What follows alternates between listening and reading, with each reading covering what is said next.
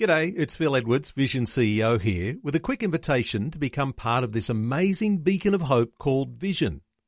Together we can put our love into action to help people of all kinds build or rebuild their lives on the truth of God.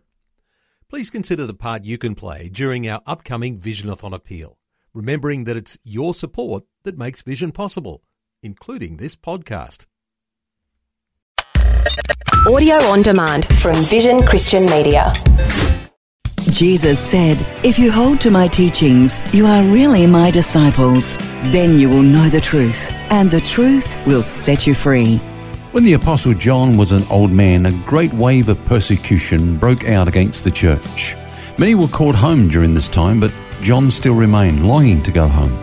But his work was not finished. He was arrested and banished to Patmos, a barren, rocky island in the Aegean Sea. And it was here that Jesus appeared to him and revealed to him things concerning the end times. This resulted in him writing the book of Revelation. The purpose of this book is not so much to provide us with a set of charts and a chronological order of events leading up to the second coming, but to encourage us to remain faithful to Christ in the midst of increasing suffering, false teaching, and worldly temptation. One of the key words of this book is overcome. Faithful believers are described as those who overcome the world, the flesh, and the devil. Jesus said, "To him who overcomes, I will grant to sit with me on my throne, as I also overcame and sat down with my Father on his throne."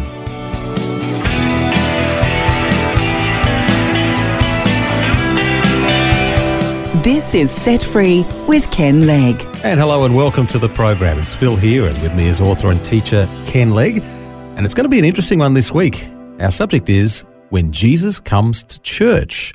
Now, Ken, the book of Revelation gets people pretty excited, and we're not looking at the end times so much this week, but what Jesus said to the 7 churches of Asia. That's right. The letter of Jesus to the 7 churches, which we find in Revelation chapter 2 and 3. Now, I believe that this is a very important passage of Scripture, Phil, because it's the only record actually of Jesus looking at a group of churches and making comment. The 7 churches are described as 7 lampstands. They're not the light, but they're the bearers of the light. Jesus, of course, is the light. And that tells us something of our mission. The purpose of every church is to be a vehicle through which his light shines to the world. Of course, when this ceases to happen, the lampstand will be judged and maybe even removed.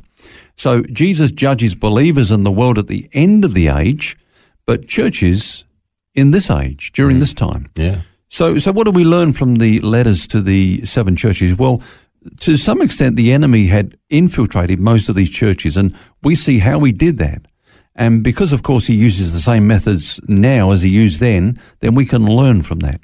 Yes, there is lots to learn from these 7 letters to the 7 churches. The first one was Ephesus. What did he have to say to that church?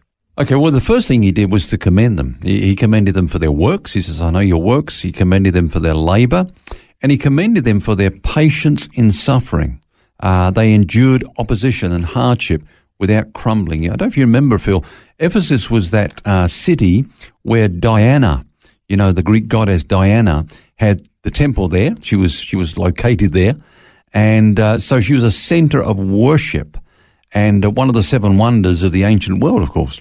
So they stood firm in their defense of the faith in the midst of a lot of opposition regarding that sort of thing.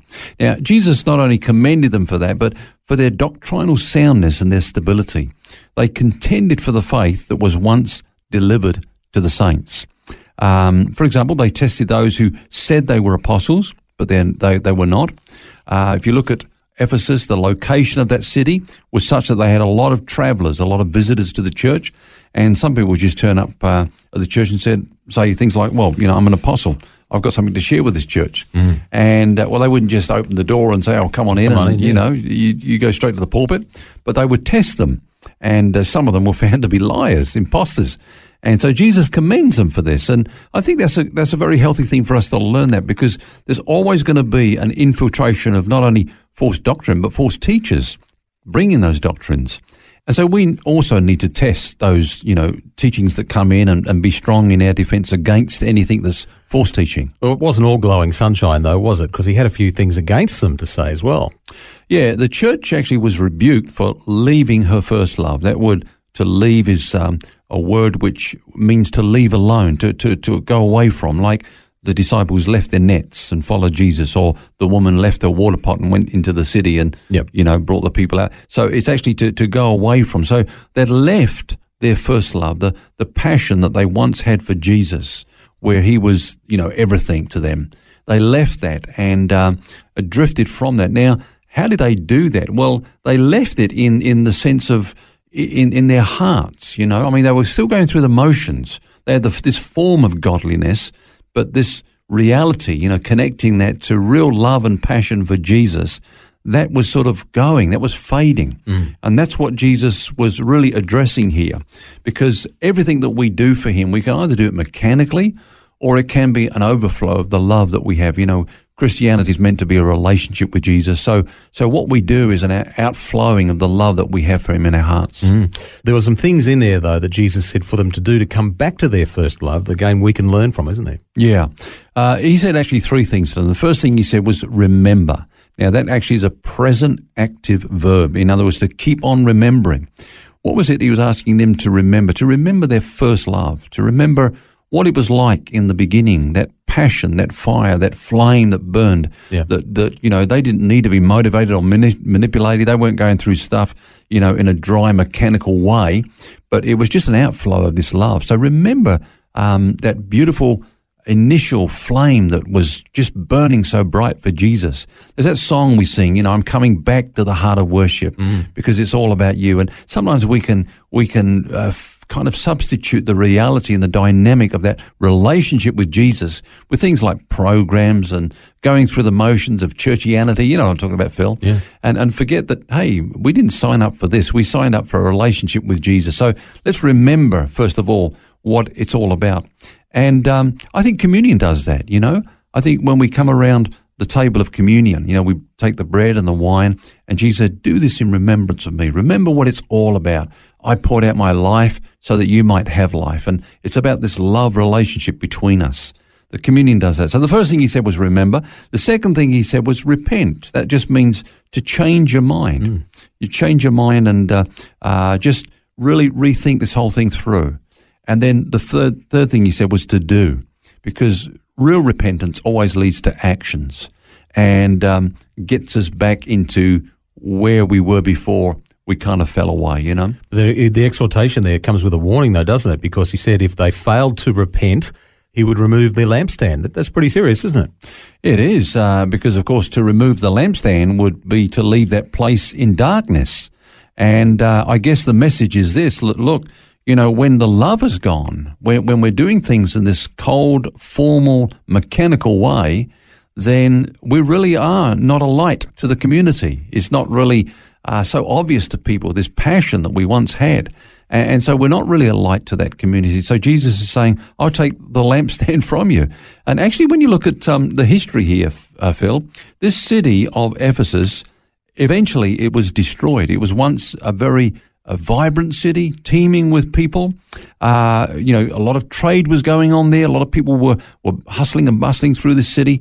But in the end, it became decimated. In fact, people tried to locate its exact whereabouts on a map, and they couldn't find where it once was located. Wow. Until I think it was around about 1869, it was discovered under a swamp. So not only was the church taken, the lampstand, if you like, was taken, but the city itself was destroyed because it lost its light. And that really shows how us as a church, we need to be true to these same things in order to be making a difference in our community, for our community to thrive. Yeah, and it starts with a relationship with Jesus. When we're passionate in our love for him and our walking with him and just, responding to his love to us by our love to him, that's the real foundation, if you like, of this beautiful Christian walk we have.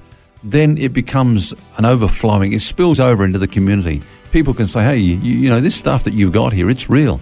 We can see it's real. And they're attracted to that. They're drawn to that because they're empty themselves. But when that goes, we've got nothing to say to the community and we don't connect with them in that way and become irrelevant, I guess. And that's what Jesus was saying. He's saying, well, what's the point of you having a lampstand if the light's not going to shine out?